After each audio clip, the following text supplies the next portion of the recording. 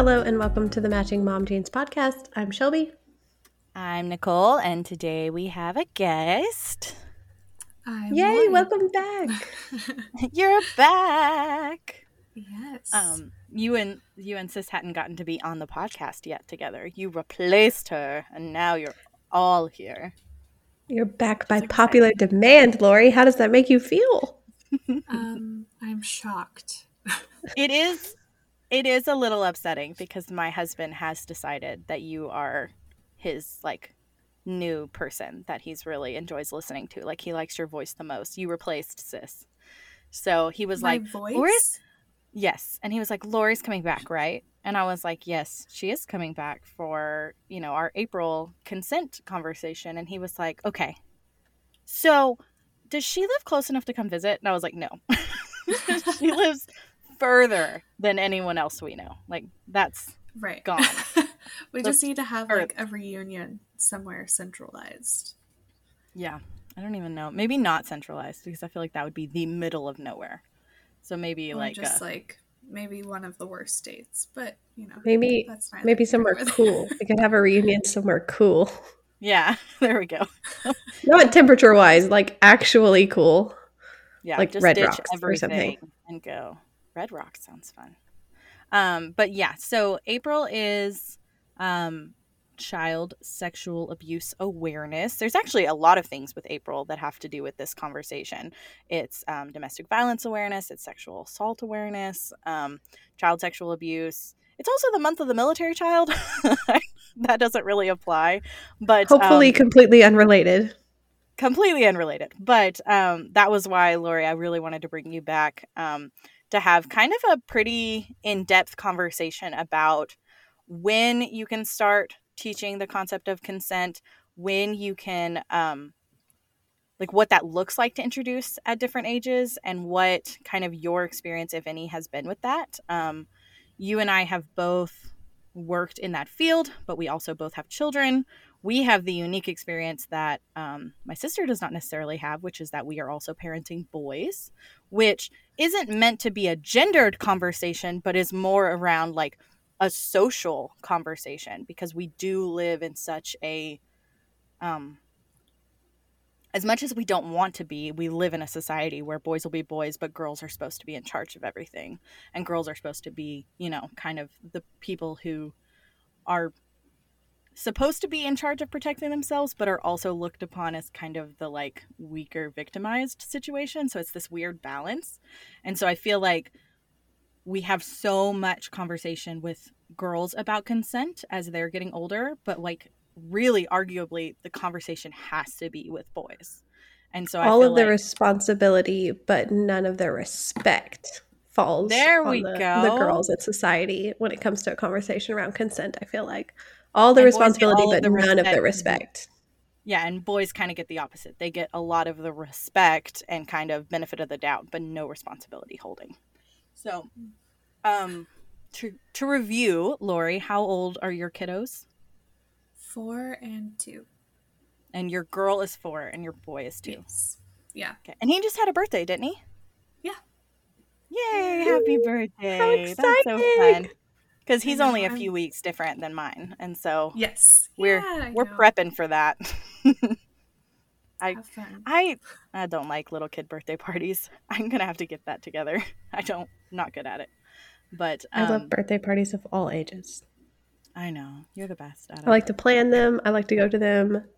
A woman posted on our neighborhood Facebook page and was offering to like pay people to help wrangle all the toddlers that were going to be at her kid's birthday party here in town. And I mean, she was paying like $20 an hour. I seriously considered going because I was like, I would love to play with some random kids at this wonderful play park that she was having. But she just wanted like parents to be able to drop their kids off at the party. But then she was afraid that it would be like too much on her and like the workers. And so she was literally going to pay like 2 or 3 people to help her wrangle toddlers.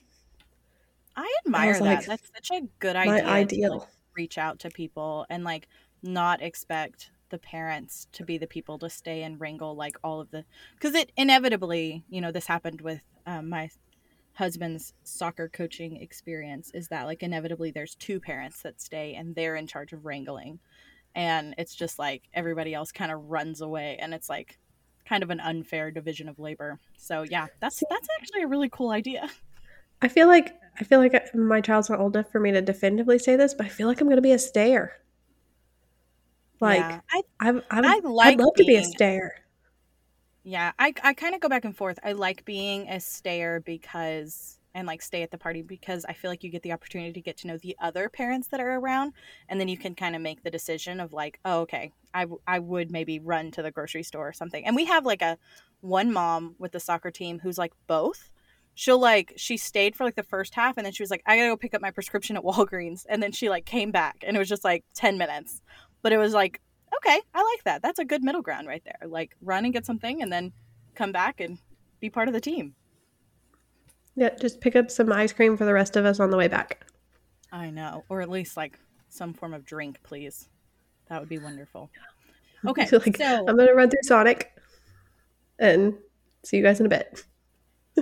So I feel like I have a little bit of a cheat situation happening with this because not only do I have two older children than both of you, but one of mine is, a college age person. And so we constantly have conversations about consent and sexual health and friendships and relationships and things like that. But I think one of the overarching concepts that I try to teach parents that I work with is that consent is not only about sex. And I feel like we start teaching that from like day one of your child understanding like bodily autonomy. And I think it's so interesting because we get so many conversations with toddler moms or toddler parents about the idea of like the mind phase, and how I wish that there was a conversation about capitalizing on that mind phase, because that is it. Like that's the moment where you're like, oh, okay,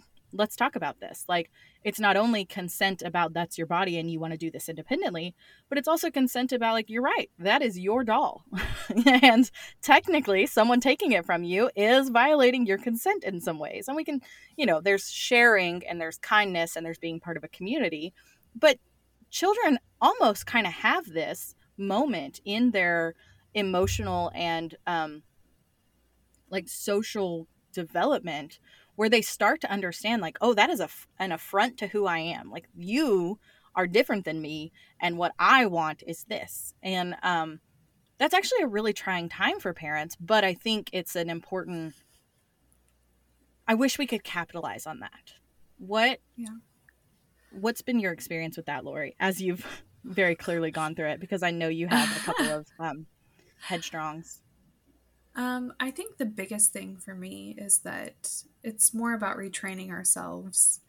We were raised, a lot of us, to be like very polite and to give in, to share, even to our own detriment, whatever that means, especially as females, to give of ourselves to others or of our things.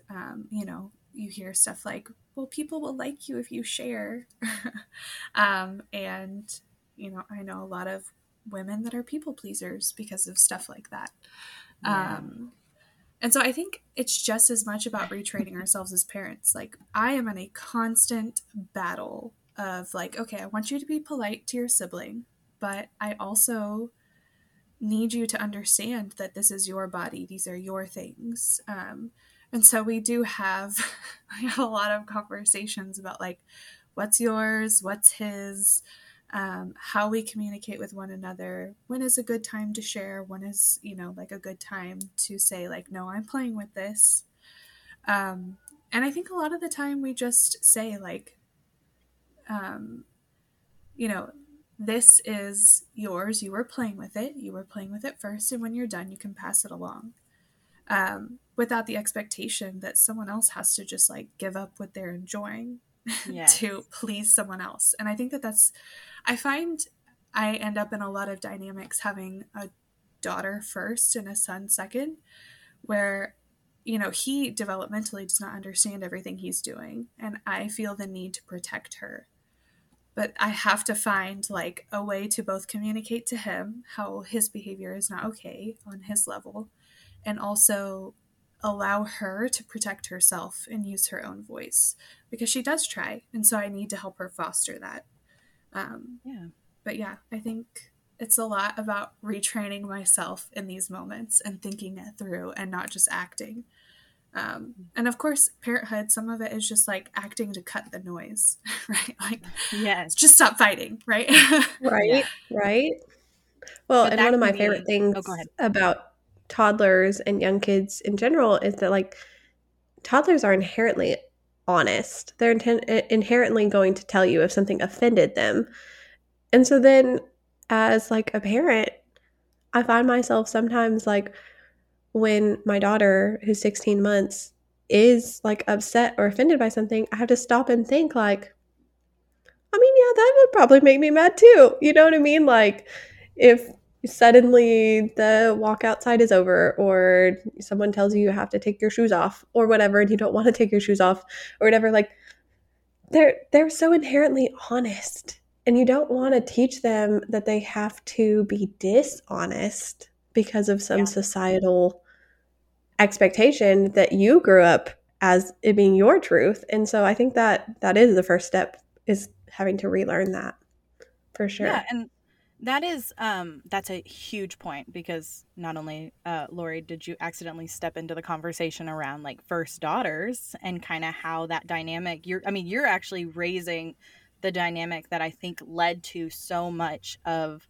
the current, I don't want to say problem, but like issue at large of like it is the responsibility of the older girl because, oh, quote unquote, the boy doesn't understand, whether or not Right. there's a true age difference or not. So it's very nice to that you can even acknowledge that and navigate that.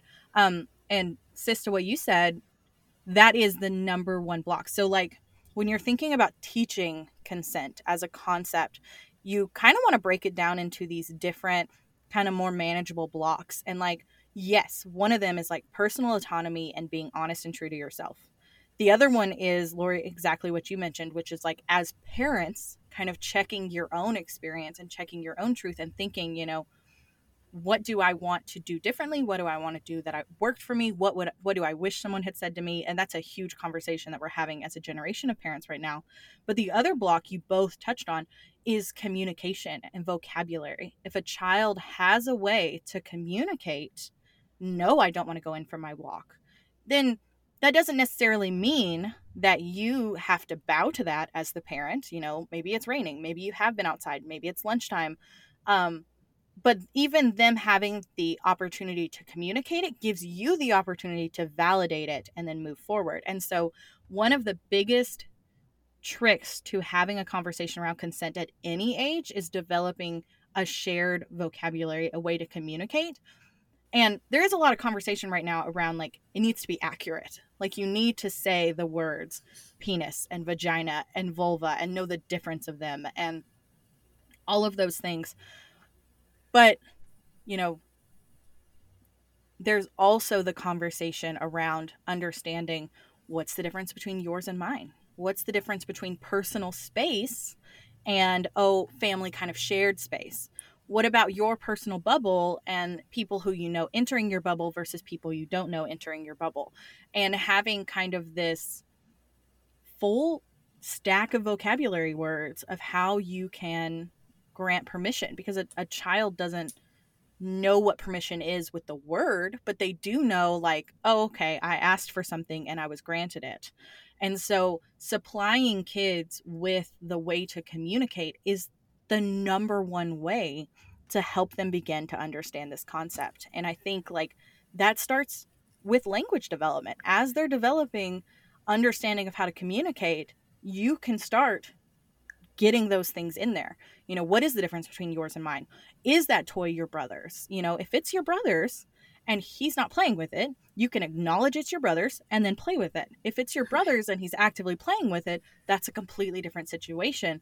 And that right there is a huge concept in consent that's almost innate to us. We almost don't even think that that's something important.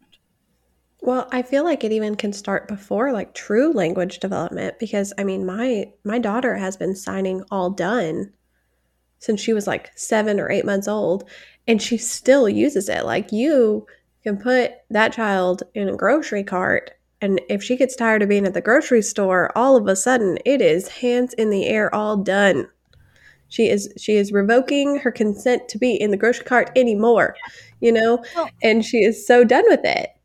and that's so And important because that is, I mean, that's it. That's the first time you teach them how to do boundaries is no, all done. We don't have to do this anymore. And that's a huge thing. Um, because you're right. Like, even if she doesn't know the word for, I don't want to be here anymore, or I revoke my consent to this, or whatever, she knows, like, if I do this sign, it is respected. It means that I have communicated that this is something I am done with. So, well, there's a lot of times we can't stop and get her out of the grocery cart at that point, but I can at least say, like, I know you're all done. I would like to be all done too. We are not. We exactly. have 5 more Well, things on our list. and I think sometimes I hear so many parents volley back and forth of that of like, well, I can't respect that, so I can't teach them consent with that example. But that's not actually a true statement because you are acknowledging that she's expressing a boundary, even if that boundary isn't something you can make happen. And I think that is how you teach children to build emotional intelligence and understand, um, the best example is sibling dynamics, even though you only have one child, sis, because when you're teaching sibling dynamics, you're teaching the emotional intelligence of how you feel and that other people can feel that way too. And that you may do things that make other people feel things. And so that that can be hard to balance because sometimes the answer is like, well, you're both wrong. Or sometimes the answer is you're both right. It is both of your toy. It is a shared toy bought by us that you both get access to, but then let's try to navigate that. And it's messy. And I think that's why parents shy away from the conversation of how to teach consent. And they think it's kind of this easier thing to work on, like, kind of the older 12, 13, 14 good touch, bad touch concept around consent. But my favorite example is always going to be tickling. And that is because every kid, well, I won't say every kid, most kids enjoy the kind of fun panic of tickling. Like, you can tickle a child and they will smile.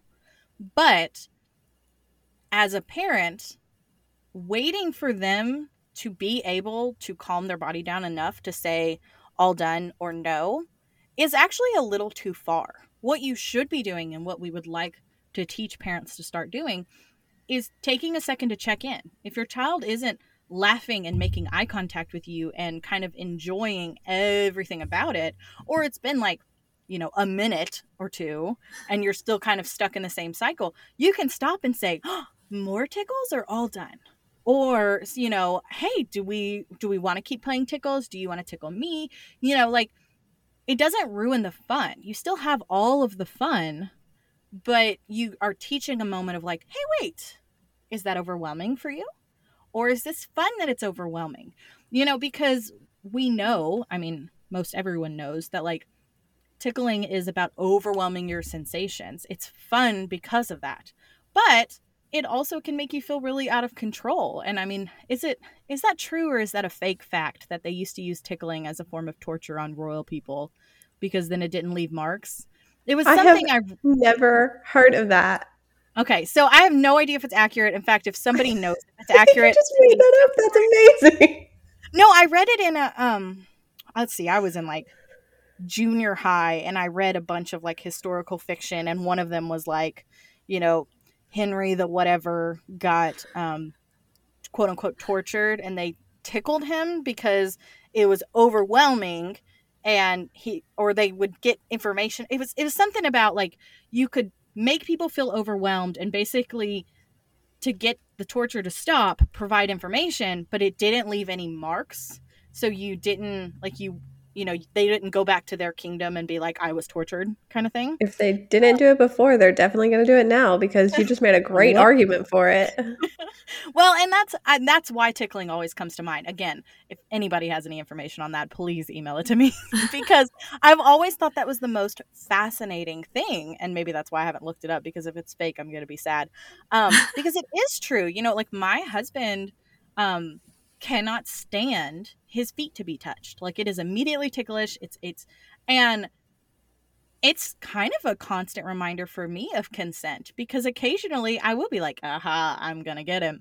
And it's like, oh, no, no, no, no. Like even the first involvement in him having to reinforce his boundary is me violating a consent and a boundary that he has communicated before. And, you know, I'm human, so sometimes I mess up on it. But it's one of those things where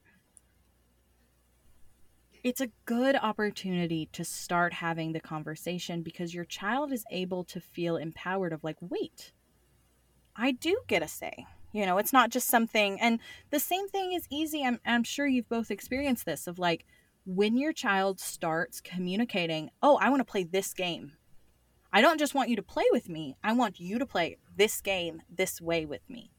That is the beginning of understanding personal autonomy and expressing a boundary. Because if you go and sit down with them and they wanted you to build a block tower and you start, you know, building a racetrack out of the blocks, they're going to get mad at you and frustrated at you because that is not what they asked you to do. And the same thing is true if you apply it to the concepts of consent. You know, if you ask somebody to kiss you and they lick your face, like that is not what you consented to. I'm just saying. I was trying to think of an example that was accurate, but not, you know, keeping it PG Right. here. Because you can talk about it. So, do you guys have any experiences with that with your kids? Is there anything that's like a firm no with your kids that you've noticed? Mm, I don't think we have anything that's like a firm no, but she does get all done with things, and she says all done with things. Even things that like she sometimes likes or something, you know, like thinks is fun, but then all of a sudden that day it's not any fun. And so like that's always a good reminder. My husband is definitely a no, don't even say the word tickle around me. Absolutely not. Which is really funny now that our toddler is getting to the point where she kind of likes to pretend tickle you, Oh yeah. because like she pretends tickles me and I laugh the same way that I would laugh if somebody actually tickled me, but she pretends tickles him and he kind of like deadpan stares at her like, what are you doing? Don't ever do that to me. No, thank you. Yay! But I mean, And hey, that's a I'm like, perfect. you could laugh. And he's like, no, because one day she's going to be 8 and think it's okay to tickle me. And I'm going to just like, you know, just elbow her really hard in the face. And I'm I like, would solid point. You set that boundary now, and she will know that she cannot tickle Dada. exactly. I mean, that is straight up the perfect example, and he's right about that. Even though I would argue, you know, my first thought is too like, oh, play along, she's a baby, but it's like, no, actually, that's 100% correct, because one day she will, and that brings in the We'll put her in conversation of physical like harm. creating situations. Well, yeah, but also like, yeah, he could punt her across the room, but also like creating shame, because, you know, one day he's going to get fed up and be like, I hate when you tickle me, leave me alone. And she's going to have all these memories of like, oh, well then have I been wrong all of these other times? And of course the answer to that is no, like we created it, but you're opening that door for that automatic kind of shame, guilt of like, oh, I don't like that. You know, and that is where, like, when we're talking about consent at all ages, we move from the baby conversation into the general conversation of like practicing it. And I think that's a big one. You know, we like to sometimes even, there's always, you know, kind of the generic like asking if you want to give someone a hug or a high five or a kiss or whatever whenever like a grandparent leaves or an aunt or an uncle. But there's also utilizing screen time. You know, if you're watching um a movie or something, you know, like we recently watched Moana, and when is it Maui? Is that his name? The Dwayne Johnson character? that dances. Anyways, he keeps picking the girl up and throwing Did you her just off the call The boat. Rock by his like government name? His name is Dwayne The Rock Johnson. That's his government name. His middle Oh, name is The okay. Rock. I don't know. That's not real. It's like I But thought The Rock played that. he keeps picking her up. He keeps picking her up and throwing her off the boat. And she's getting really mad, and the ocean keeps putting her back up on the boat. And like, we were watching it, and I was like, wow, this is a really good opportunity to have this conversation with, our almost 6-year-old of like, she doesn't like that, does she? And he was like, no. And I was like, that makes her really mad.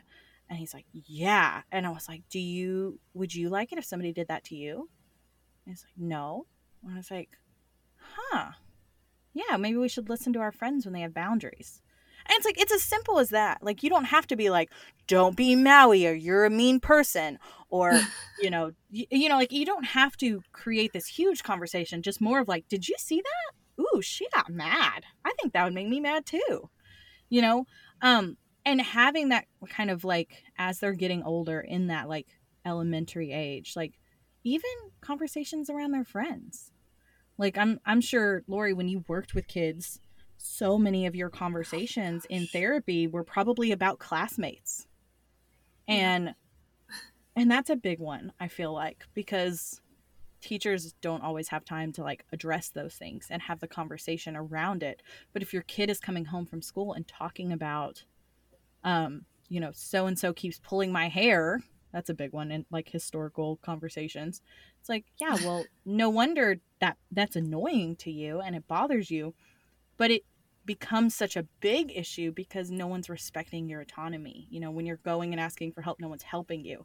And that's oftentimes one of the first times that we're seeing little kids feel like not just the frustration of not being listened to, but also the almost like physical response that your body has when it's violated. Right. And that's why I think we have so many people who are like, I don't understand what the big deal of, so and so, pulling on the back of their hoodie, or when we were in school, it was the popping of the bra straps. Like, Oh my gosh. just annoying. Like, but it's also like this kind of feeling of helplessness. You feel that in your chest and in your gut. And teaching your kids to understand that gut feelings are real, like visceral responses are real. I think sometimes in elementary school, especially, that just gets glossed over of like, well, Right. yeah, that's frustrating, or, kind of just minimized. But it's those little kind of micro minimizations that get I so bad. think I think that that's like the reason I've changed some of my philosophy recently on how to handle my kids when they are pushing each other's boundaries. And usually it's my 2-year-old boy pushing my 4-year-old daughter's Yeah, because that's what boundaries. 2-year-old boys do. He loves to struggle, and he'll bulldoze though. Like he'll push with his head. He wants to snuggle with his head. And like sometimes it'll be really funny and they'll have a blast doing it, and other times she is not having it. And for a long time, I would like try and break it up or, approach it from some other angle. But I've started just letting her do whatever she wants to make it stop. And that's not without boundaries. She's just not a hitter or a pusher. So, like, Yeah. luckily, I don't have to worry about that. I mean, he's lucky, honestly, that she has not just smacked him Fair. upside the head. So, like, obviously, there would be boundaries of how we treat other people, but I've let her use her voice. Sometimes she screams at him, and while it drives me a little bit bonkers, um, it's empowering to her to allow her to use her voice, and then I just take care of him. I allow her to speak up, and I think, like, I don't condone violence. I don't think that like little kids should be punching back in response, but I also think, Yeah. especially with daughters, we have this responsibility to encourage them to use their voices and to encourage Yes. them to speak up, where a lot of the time we would just tell them no, and then see if they respond, and if not, go tell a teacher. I'm way past that point. Like, I want my daughter to be able to like scream at someone so other people look and see what's going on. Yes. And I'm okay with that. Or you know what? If someone's bothering her enough and she turns around and hits them, like they probably deserved it because she's not a hitter. And so Yeah. I think that while I don't condone that violence, it doesn't seem as necessary to me to be concerned about that being a response to someone pushing her boundaries. Well, and I feel like the other alternative to her using her voice would be if you told her to like move or whatever. But if she was there, then you can't blame her for being in the wrong place and then having something done to her that she didn't want. You know what I mean? Like, well, why were you sitting there? You know what I mean? You can't do that. That is the narrative. I mean, how many times on the playground at school or when you were a child or whatever, if something happened and somebody was mean to you, they were like, well, you could just go play somewhere else. And then now the narrative is, why were you jogging in the early mornings in the dark? You know what I mean? Like, why were you over there why didn't you have all your friends with you? You know what I mean? Like, that is the narrative because we as children were taught to just move away. And so, like, you can't teach her to just move away either because that just feeds into everything. Well, and as a mother who has, so like our middle child is a mover. Like he is very quiet and has a little bit of issues. Like one of our biggest issues is he won't ask for help. He does not ask for help with anything. He will sit and silently cry with a bag that he can't open of chips or something, but he will not ask for help. And we have worked on that. We've been working on it for years. I mean, since he was 3 or 4 years old. And it's heartbreaking. And now that his brother has become aware of it at almost 2 years old, it is kind of sad because even though we have now started trying to say, like, come and get someone for help, now we're also trying to have the conversation of, like, come back here with me to the situation and try to use your voice, instead of, he took all of my toys and he won't let me play and everything's bad and everything's awful and now I'm sobbing, like, is there a moment for you to just say, absolutely not, don't take that car, that car matters to me? And yes, there is a moment of conflict, like you said, Lori, but it's a productive conflict. It's not just squabbling to squabble. It's a productive conflict, which is, this is my boundary and I will defend it, instead of, okay, well, that was my boundary, but I can see that you want that space, so I'm going to move my boundary over here, because that moving boundary is what causes such an easy slip up. That's how consent gets bowled over, is just this constant moving boundary. And so teaching your child that there is good conflict, there is good disobedience, there is a good moment, having a 10-year-old be able to look someone in the face and say, no, that's not okay. Yeah, they're being disobedient in that moment. They may even be being disrespectful in that moment, but is it productive? Is it a productive moment of defending their boundary? And I love how you described it with your daughter, of like, if she's gotten to the point where she's hitting something big is going on. And that comes from knowing your child, like knowing that if it has gotten that bad, then something is going on. And I think that is one of the most, again, that goes back to that shared vocabulary and ability to communicate, of like, if it has gotten to that point, then there is something big happening. And it doesn't always mean that it's, it could be on her side. It means maybe something's really going on with her, or it could be that her boundary was pushed that far. And so I think, but it's like clear that for her, that is like extremely dysregulated. Yes. And I mean, I do still have conversations with her about like good communication and how we can talk to one another. Like I don't just, let her duke it out and then, go get on to my 2-year-old. But consent works in the reverse with the two of them as well, because he is not really verbal. He doesn't want to talk yet. And so she'll do stuff for him that he doesn't want her to do. And the only thing he can do is like, yell at her. Yeah. And so I have to teach her to also pay attention to what he is trying to communicate. And to be more aware, especially, and I do think it's really interesting, like she wants to help with things, but sometimes it's overbearing. And so teaching he may not that, want to like, accept the help. Yeah. Teaching her how to pay attention to what he's communicating without being able to communicate, I think is just also a really good skill. She can pay attention to his face, his body language, his tone, you know, what all he's doing whenever he doesn't want that. And I've, you know, like teach her to ask if he wants help. And so that, like, it goes both ways. Of course, his is like more aggressive. And we do, like, I am all about phrases like no means no in our house. Like, we are going to be very clear when someone says no. But I also have really been working on, especially with my 4-year-old, you know, I don't think that sounds good, or I'm not sure about that. Like, those are no's too. Yeah. Or I'm not sure I feel comfortable. Or, you know, maybe this isn't a place I want to be right now. All of those things mean no. No, it's not just no means no. It encompasses something much larger. If you have to coerce someone, if you have to convince them, that's a no. Yeah. And so I've been working with her on that one. Yeah, that's that enthusiastic yes. And I think you can have, again, like that conversation, like you've been saying, of like those things also mean no. But you can also have that conversation around everything.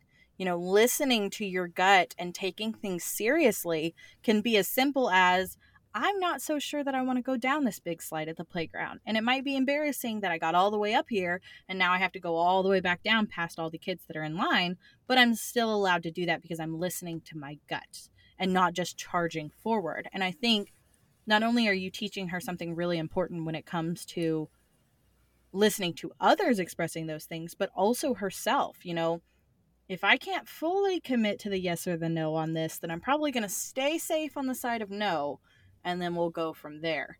Because, you know, that's how people get hurt. That's how people get, you know, unsafe. We had the conversation. I love to tease my daughter about this, but, you know, her experience getting her driver's license, and we ended up having the conversation of like, no, if you don't feel safe, you know, for a while, she was like, yes, I can learn all this. I can get my permit. She was just knocking it out of the park. And we got to the point where I looked at her and I was like, you are ready to take this test. You are driving. You are following all the rules and everything. And all of a sudden she was like, I don't think I can. And it's like, okay, well, if you don't think you can, then that is a no. Like, even though you have the skills and you have we know that we have confidence in you because you yourself don't have confidence. And we had to like shut it down of like, okay, we're not doing practicing driving anymore, because we tried to push it several times. Like, full honesty, her father and I pushed her into the car several times and we're like, you're going to drive us around. You're going to drive us to go get ice cream. You're going to do whatever. And those are some of the most dangerous times I've ever been in a car. Like, we pushed it. We did. We completely violated her before she was ready and her confidence. Yeah, before she was ready. And because of that, she was so holed up in her fear and anxiety, for reasons there's no reason to get into. But it was like she was so deep in that if there was anything I could go back and tell myself in 2020, it would be like, hey, just a no is a no. Like, a no is not a yes. Like, even though you know she has all these skills, and even though you know that she has the ability to do this and the confidence, like, you can't have the confidence for someone else. And ultimately, that was what we ended up having to come to, was like, we know that she can do it, but she doesn't know that she can do it. And so the answer needs to be no on the practice driving for a while. She did get her license. We're fine. She's an excellent driver.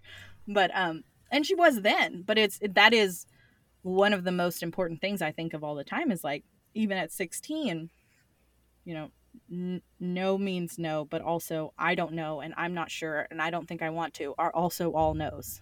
And that's, as parents, we don't always think of that. And as like the newest mother on the podcast today, it's very encouraging to know that, like, I'm not going to get it right every time. And there will be times where I don't respect my child's consent in that way. And so then, like, reconciling that, and just the more opportunities that you have and the more opportunities that you do get it right, those matter too. Yeah. I think that. I would argue that the moments that you don't get it right are some of the most important moments for them to learn. Like, and that is a big component of, teaching consent in general, is to take it seriously.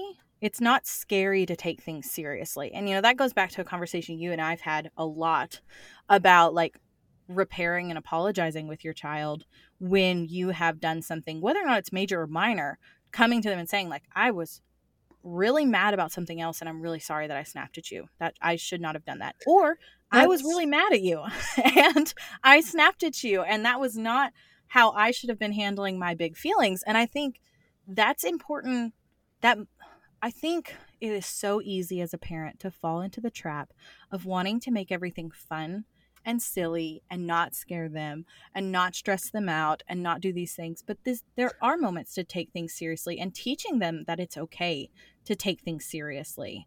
I feel like that's important. Well, I once read a book. I don't know what it was. I'm not even going to try to come up with the title of that book. But I once read a book that was talking about how, like, the difference in a depth of relationship, like the way you go deeper in relationships, is through struggles and reconciliation. Oh yeah. And, like, I mean, that's apparent just by the people on this podcast. I mean, I've had multiple roommates, but Lori and I were college roommates, but she was the first one who, like, got in my face and was like, listen to the words coming out of my mouth right now. Yes. You know what I mean? Like, as your that's the first time. You know what I mean? Like, and my sister, my sister and I have gone, like, straight up at each other's throats before. Yeah. But that leads to the kind of lasting relationship that, like, I don't want to fight. I don't want to fight with that sweet baby girl sleeping 2 doors down the hallway right now. Like, I don't want to. But at the same time, I do want to have a real relationship with my daughter. Yeah. You know what I mean? Like, and I know that it is going to take tackling the bigger conversations like consent. And it's going to take me stepping on her toes and her stepping on my toes. Hopefully not literally, because right now she's in a toe-stepping stage and it kills me so much. That's triggering for me. Talk about triggers that shouldn't be triggers. What happened to me in my past life that something stepped on my toes, and now, like, she steps on my toes and I feel like my eyeballs are going to explode. It is not okay. But, like, figuratively stepping on my toes is going to happen. And, like, I feel like maybe that should be an encouragement, especially to those of us who have sweet baby, chubby-cheeked babies right now, that we don't want to have these big conversations with, because we don't want them to experience strife in life. But at the same time, that's how those relationships get deeper. Yeah. Well, and I'm sure that Lori can back me up on this, but as a woman, there is a distinct moment, and I've talked to several people I know who are raising, like, gendered boy children, and you have a moment. Every boy mom I know, Lori, you may not have, but has a moment where they look at their child and they're like, I can't imagine you growing up and assaulting someone. Like, that would, I told my husband, I was like, in some ways, I would rather, if any of our children ever went to jail, I would rather it be for murder than something like sexual assault. And that is, or domestic violence. And that's a bold statement to put in a recording that will ultimately live for quite some time on the internet. I hope this doesn't come back to bite you one day. Well, and let me provide context for that statement. It is, I'm saying, and this is a completely selfish thing, I'm saying as a parent, it is almost easier to understand the concept of anger, unchecked anger, that leads to something like blind rage. I mean, it is easier as a parent to go, okay, yeah, I guess, than it is to think about the meticulous kind of. I would never be able to explain that. So, I don't know why I said that as somebody who watches a lot of true crime, what you're saying is it would be easier for your child to go to jail for manslaughter than it would be for murder, because murder is definitely a violation of consent. Let's be honest. Yeah. Okay. Well, I would rather none of my children ever go to jail. I'm going to lay that right out. For I don't want anything. any incarcerated children. And I don't want them to get away with any crimes. I would like law-abiding children. I But just like how far that went off the rails. Sorry, man. I don't know where I was. Well, I do know where I was going with that. Where I was going with that is we know that by age 17, nearly every young woman, young females, identify that they hate their bodies. We also know that 1 in 4 women by the age of like 25, I think, experience sexual assault. 1 in 6 young men are those people committing the assaults in so many ways. And so those are really shitty statistics. I mean, absolutely. I think that is the first cuss word on this podcast, and it is accurate. Those are really awful when you sit here and think about the fact that between us, we have 6 children. That sucks. Sis is counting. I can see it in her face. I literally was counting just then. I was like, 6. How did we get to 6? But, and I was trying to figure out if we had, because, I mean, my daughter has a play group that she plays with regularly, and it's made of 3 girls. Yeah. And so, like, 1 in 4 is a shockingly terrifying statistic. It is. For a mother of a 16-month-old baby girl who plays with other 1-year-old baby girls. Yeah. And so on a regular basis. Now we come back to why I let my daughter scream. Right? Yeah. Now, all of a sudden, we are all Team Lori, and we are hoping that she teaches her daughter how to throw a really nice right hook. You know what I mean? Yeah. We don't have to do that one. That one's in her DNA. That's why when you think about, and where I was going with kind of the, like, looking at your child and being like, I can't imagine someone ever hurting you or you ever being the perpetrator against someone. That should be the scariest thing. And yet I hear so many parents when I'm talking with them say, oh, having a conversation about, you know, I know you're having sex and here's how to have safe sex. Here's consent in sex. I know you're drinking, so here's how to do it safely. I know I have worked with so many parents who would say, but I just can't handle knowing that information. I just can't handle knowing that information. It just breaks my heart. That's about you. That's about you and your mind. Yes. Not about actually protecting your child. But also, again, like, it's significantly less scary than your child has gone to jail. Like, that's where I'm going with that. It's significantly less scary than getting a call from a hospital room that your daughter is going to have a rape kit performed. Yes. And so if you can have that, for lack of a better word, courage and you know, have these conversations earlier, so you're not just expecting abstinence. You're not just expecting, I mean, so the age of young women, females, children, starting menstruation has dropped to now the average age is between 11 and 13. That sucks. It's gone down. It goes down every year. Some people are reporting it at 9 to 11 now. I don't know that that's been accurate with the pandemic and, you know, all of the data is skewed. But, like, then you start thinking about, like, the average age. This was accurate in 2018. I have not done any research since. So let me just caveat that. It's 5 years. But in 2018, a report came out that the average age for the first sexual contact was 11. In America.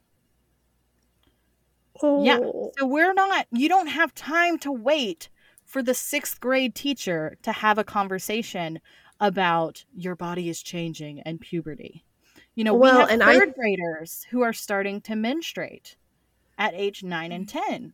You don't have time to wait for these conversations. Their friends are teaching them, if nothing else. Well, and their friends' phones are teaching them, because even if you do not have a piece of technology, in fact, we on Friday, my mom and stepdad and I took my youngest to the aquarium, and we absolutely loved it. And there was a group of 3rd graders there on a field trip. They were super well behaved kids. They were wonderful. We all happened to sit down at the, like, Stingray Cafe at the same time. and they're all sitting there having a little bit of a lunch break. And every single child is either on their device or sharing a device screen with a friend who has one. And this isn't a conversation about, oh, screen time and blah, blah, blah. But it is, the internet is a portal to knowledge that did not exist in previous generations. And to ignore that and stick your head in the sand and teach your child nothing is to put a giant target on their back. Because if they don't have the language to communicate something that they're seeing with you, if they don't have the emotional intelligence and understanding of personal autonomy to understand that it's okay to have a boundary, or, oh, hey, I saw something that freaked me out, or like, if you're not the person they're going to come and talk to, like Lori said, their friends are going to teach them. And I don't know about either of you, except that I do know about either of you. I would so much rather be the person teaching my kid. Right. And I think that the other thing that's important to remember is that there is a normal developmental stage where your children's friends become their primary source of information. Yes. And that is just a normal, it's a normal part of development. It's something that they all go through. And that's like the start of them not coming to you as much for information. And so you have to head that off by just giving it to them. And I think some of that is also just exactly. And that's okay. Like, if your kids are the teacher, as long as they're properly informed, that's so much better than, hey, my friend heard this the other day, or, I was on the internet and I learned this the other day. The telephone effect. Right. And so, they know the truth in spite of, there might be glamorization, or they might be fooled by some of it, but they still have that base of knowledge to come back to. And so I think that is vital to, just give them that information slowly. And I think there's also, we have to destigmatize sex in some ways, as like, yeah. And but to be clear, we're not even talking just about sex. Like, right. I mean, but especially in the conversation of consent. Right. But I think in order to have like these proper conversations and to understand like my body, your body, we do have to pay attention to not just, everyone that's clothed the same way or clothed to the most modest. Like, we have to be willing to have a conversation about how our bodies look and how our bodies are different, and about how that's not like some I don't know how to explain what I'm saying, but basically that these are just the way our bodies are made. They're bodies. Yes. They're not objects. They're not something to behold in some fascination kind of way. We have to destigmatize. They're neutral. They're not good and bad. They're neutral existing things. It's something I didn't quite realize is how much the conversation around body neutrality is. I mean, it's so body neutrality is so interwoven with the conversations about consent, which is so interwoven with the conversations of identity and allyship in some ways, and so many of these like issues that people try to like separate and make black and white, but really it all boils down to like understanding yourself and respecting those around you, and wanting to understand those around you. Like, exactly, all of that comes down to that. Like, there's a humanity in that gets lost when we start to pick it off and we start to draw black and white lines where there are not black and white lines, and we start to try to like force a good and a bad, a light and a dark onto different things, and then the line gets blurry. I mean, like, it's if you don't want your child to grow up like thinking that something is blurry, then don't draw a line where there's not a line. Like, that's very true. Well, and to both of your points, like, you can't just draw circles on a doll and say these are the bad things and these are the good things. Your body has to be a neutrally existing things, and then you have to provide the context for that. So, like, one of the most important things that I literally never thought about is the concept of teaching until I had a kid old enough, is teaching the concept that not only do you want to, for independence sake, teach your child like their own self hygiene when it comes to like going to the bathroom and toilet training, because as parents, we obviously don't want them walking around with things stuck to their butt, but making sure that they can take care of themselves is a continuing conversation of consent, because if they can take care of themselves, then they have the ability to either A, ask for help and know who is appropriate to ask for help, and you get to have that conversation. But also, it extends to an even further conversation of like, this is your body, and here's some confidence you have that you are capable of taking care of your own body. You shouldn't need someone coming in and quote unquote pretending to help you.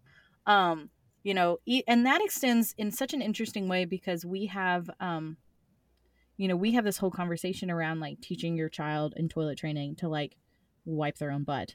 But then there's also like, when your kid is in the bath or the shower, do you trust them to wash their own genitals and wash the rest of their body? Because I know that you probably let them, as they're getting older, scrub their shoulders and their bellies. But like, do you let them be in charge of that? And that's a weirdly hot topic in some worlds, because they're like, oh, well, no, they could get a UTI if I don't check things. And it's like, okay, that would be awful. Yes. But what an amazing opportunity to have a conversation. Yeah.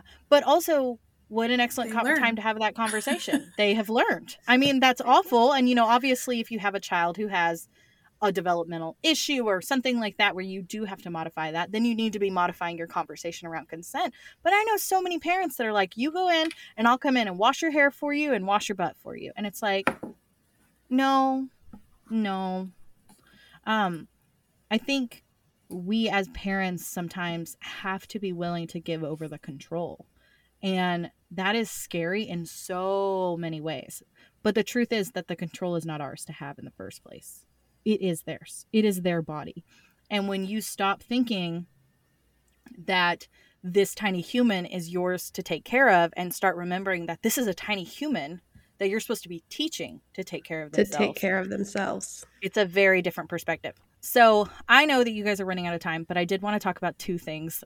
And I think it's probably my two favorite sentences to tell children of any age. I mean, we're talking right up to age I love 18. A good rule of thumb. Something that I can stick in my head and have filed in my back pocket.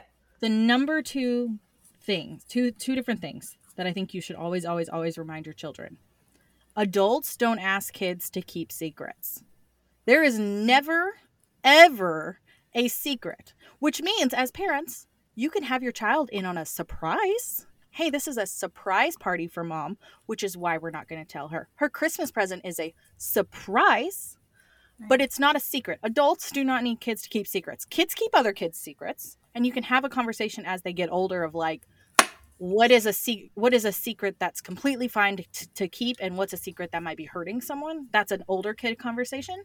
But adults don't need kids to keep secrets. And the other one is, adults don't ask children for help. Ever. In the history of the world, an adult asks another adult for help. Adults help other adults. Children can be helpful, but children should never be the people in charge of helping. You can be helpful to your friends, and you can, be helpful in your classroom. But if an adult is asking a child for help with something, that is a red flag. Because I need some clarity. Okay, so break it down, because I definitely have asked my 16-year-old to help me feed the dog and to help me unload the dishwasher. But again, that is being helpful. That is the difference between being helpful. If I'm trying to think of the exact best way to describe this. Lori, do you have a good way to describe this? Well, I think that you have to draw parameters. You have to, of course, make your definitions of being helpful. When are scenarios that it's okay to be helpful? If you're in a class with your peers and your teacher asks you to help with something, if there's an emergency, which you have to define emergency, and a lot of us anymore have medical conditions, or for some reason, which Nicole, I was already going to talk to you about this, some of those conversations of how you prep your children for what an emergency is. And someone says, hey, go get help, right? Like those are parameters when you are being helpful. If someone is asking you to go somewhere, that's a huge red flag, right? Like, Yeah, if it is not that's to it. your Like, parents, like yeah. if it is not And to you your have been parents, singled out. right? Yeah. Right. So like, come with me, go somewhere. Like not go to your parents. That's something completely different. You know, like that is a safe space. If someone ever says Yeah. like go to your parents, they're probably protecting you in some way. Right. Yeah, I guess I missed a step there, because the concept would be safe adults don't ask kids to be the help. So like, if you don't know an adult, then you have to children have to very quickly sort a new adult or new figure in their life into safe or unsafe. Do I know this person or not?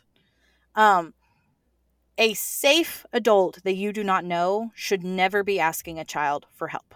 That is never, hey, I'm your brand new person. I need you to carry my groceries to my car.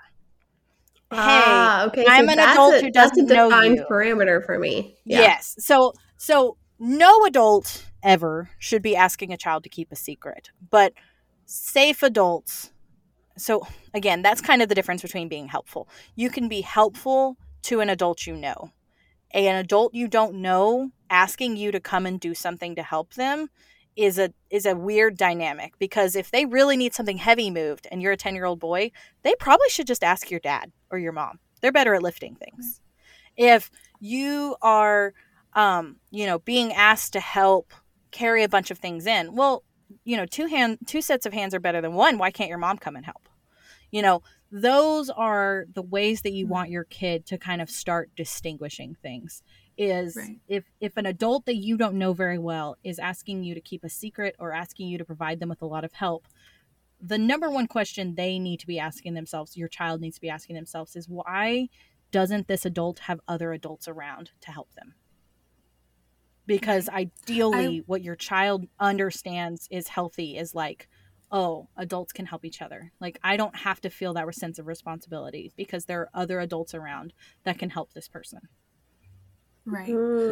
I would like to add a caveat, and Nicole, I know you know this like really well, but for anyone in our audience that is not sure, Or we me. can only define safe adult so far, because predators tend to be people that our children know. So I want to make that like very clear that our children are the ones defining safe adult. You can't say your teacher is a safe person, because that is not always the case. You can't say your doctor is a safe person, because that is not always the case. You can say these are things that safe people do, and then you have to listen to your body.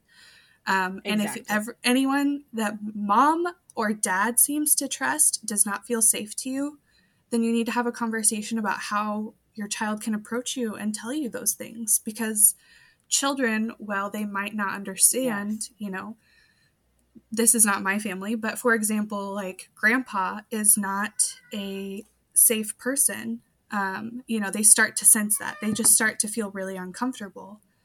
When that's the case, you need to prep them, because they notice your dynamic and your relationship, and so they don't want to interfere with that. You need to enable them to have those conversations with you and say, no conversation like that is off limits. If you feel unsafe, tell me, because that comes before everything else. Yeah. Okay. And that goes back love that to clarification. And I thank you so much for that, Lori, because that was, again, sometimes I feel like when you work in the field and then you also parent in the field, I leave really important things out, even when talking to my kids. And that's why I wanted to have this conversation as a collective, because it is really easy to jump steps. And like you said, sis, like I wouldn't have thought that that is a kind of hard concept, because to me, like, there's no reason that an adult would need to go to my kid over me for help. But you're completely correct, Lori, that children and adults experience people. Like, you can experience one person completely different by all 5 members of my family. Like, one person in my family may mean something different to, let me repeat. So let's say that like there's an uncle Well, my 5 members of my family may experience that uncle completely differently. And so that is why, these kind of harder lines, like she said, are really only useful. Like adults not asking kids for secrets, adults not asking kids directly for help. That is something that we have to practice as safe adults in our own life, but also we have to teach our kids to listen to their instincts, to be able to understand and trust their bodies, to be able Right, because to be honest and true to themselves and validate themselves, because it may feel completely safe to us to go, okay, yeah, go over there and do that thing. But to them, it may not. And we have to remember that we're not in control. They are.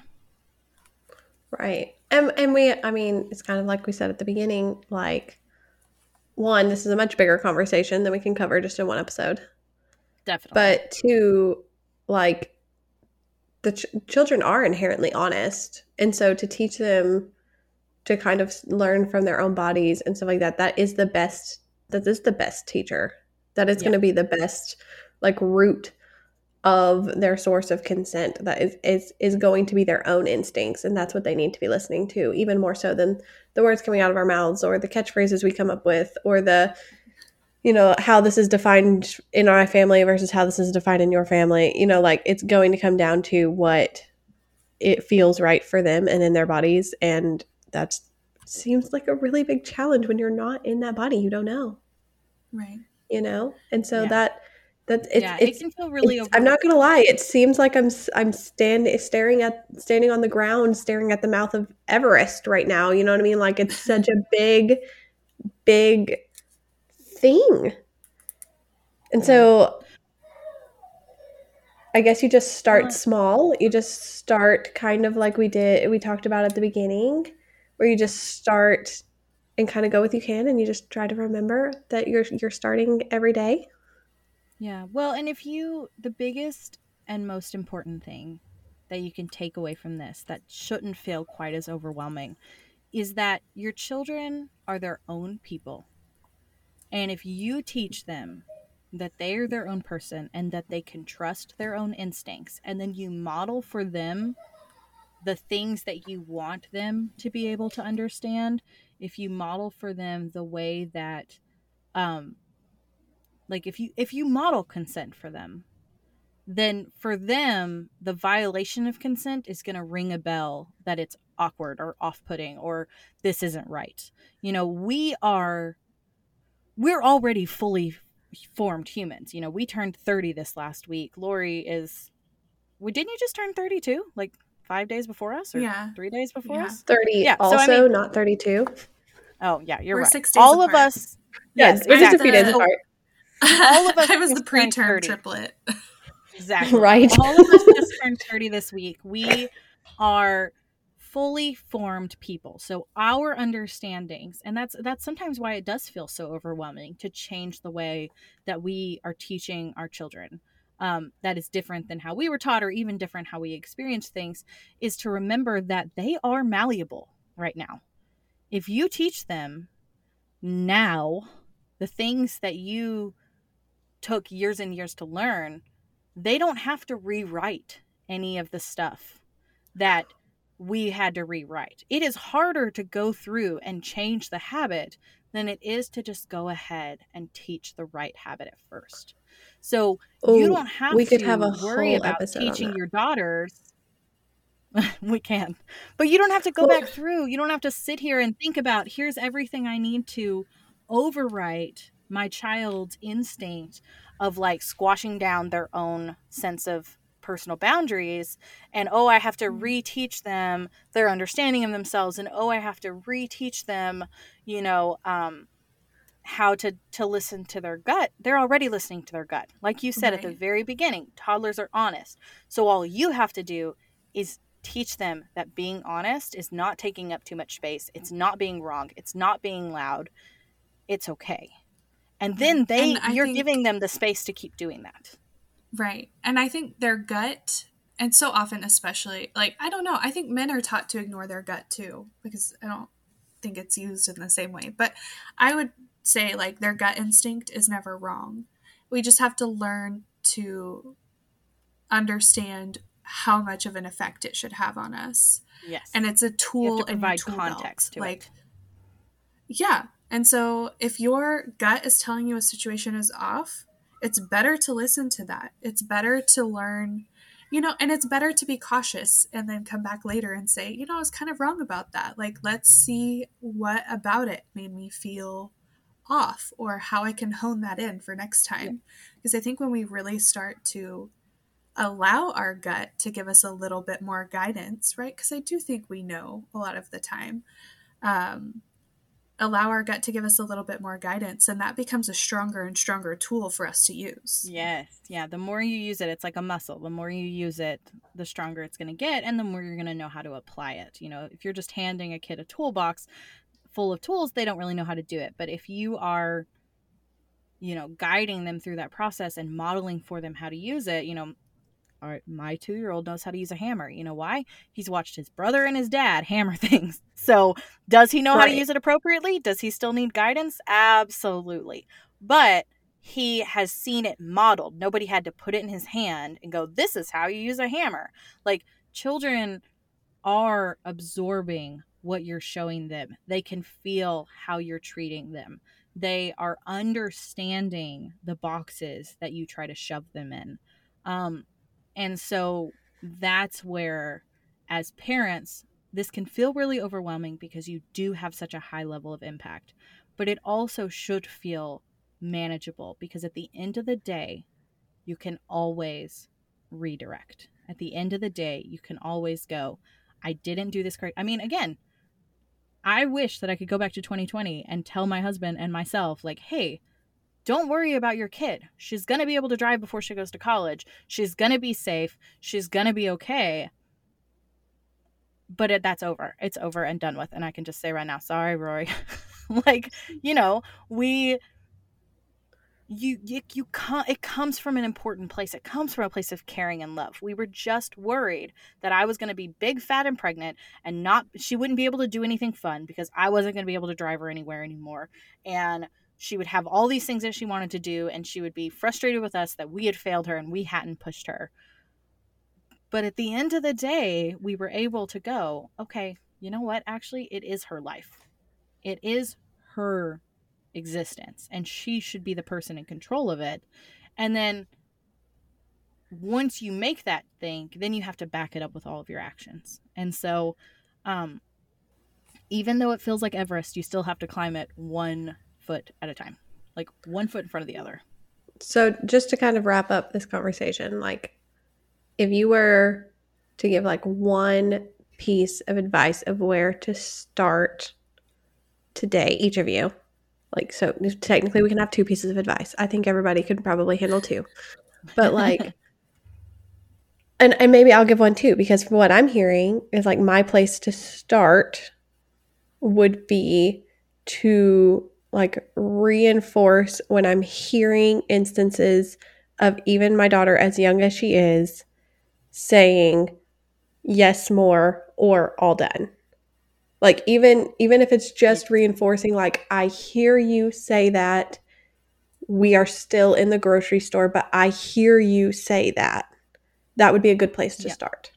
Lori, where would you start? Like, where would you say that a younger mom, or maybe a mom who's starting fresh today, like where they would start? Would it be modeling for you? Absolutely. I think for me, the first place I would start is yourself and your relationship, whether it be with a spouse, a partner, friendships that your kids see you in all of the time. With your child, I have put my 2-year-old on a separate couch from me, because she, at the time, could not respect my boundary. She wouldn't stop climbing all over me. And I had told her at least 3 times she hadn't stopped. And so I put her on a separate couch, and she cried, and I looked at her and I just said, no means no. This is my body. And, she was 2. She doesn't fully understand what's happening, but she gets that when someone says no, that was upsetting for both of us. And so mine was absolutely like live by example, but do the work on yourself. Like a lot of us need to retrain ourselves to actually pay attention. And some of that is in our partnerships at home. Yeah, I mean that could be a mountain in itself too. But I like that. That's a good place to start as well. To start to like recognize areas of your own life and how you can model it, because it is such an important step.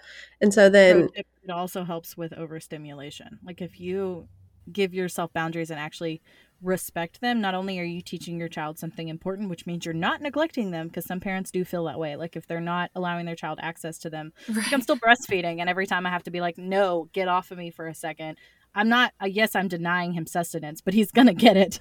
It's just I need to have my own personal boundaries and respect my own moment. And I'll be honest, I love that's that. where it started for me. That's where it started for me. I was getting overstimulated, and I'm not going to be a nice mom. Like, I'm just not if I'm overstimulated. Yeah. And instead, like, it ended up being a twofold thing. I could calm down and recognize what was going wrong with me and that I did not give my consent.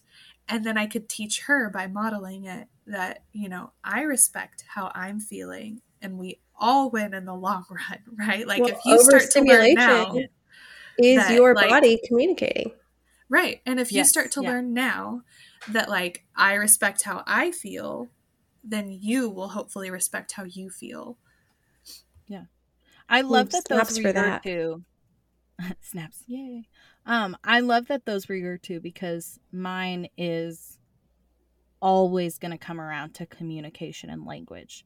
If your child can communicate and you can have that open pathway of communication with them about anything, even if it's hard for you to talk about with them, even if it's something that you don't feel like you have the answer to, if your child understands how to communicate and has some form of language or sign or ability to communicate a boundary or a lack of consent, then you are equipping them to be able to have this stair step.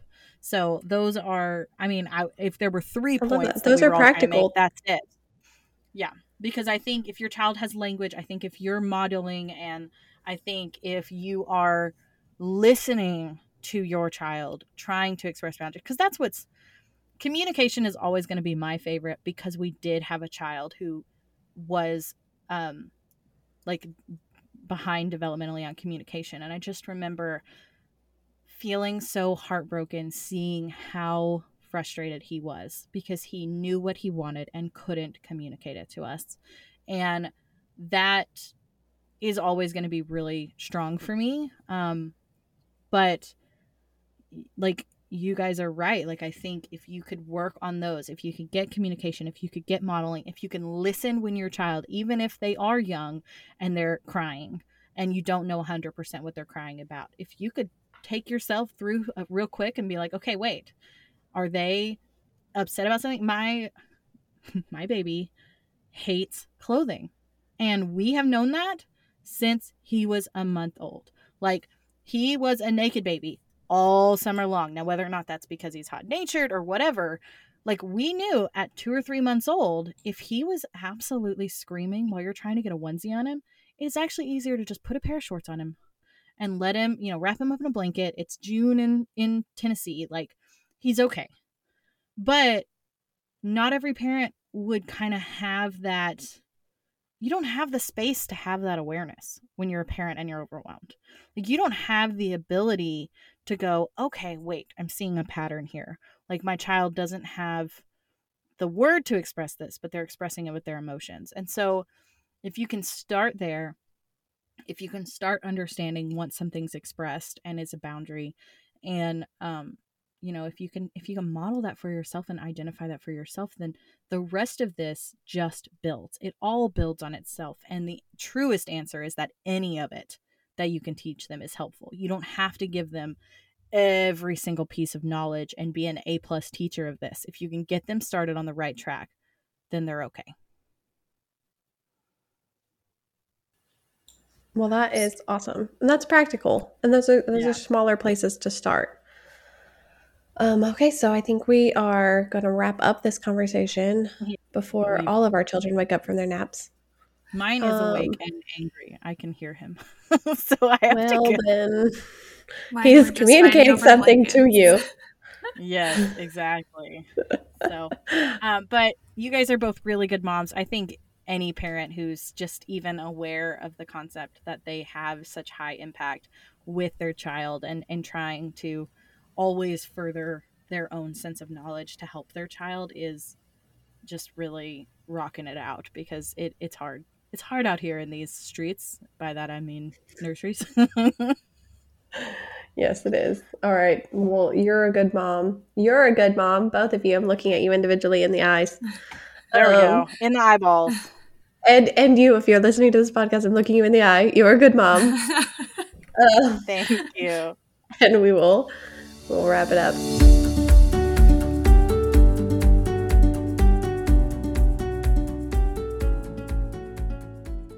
Okay, bye.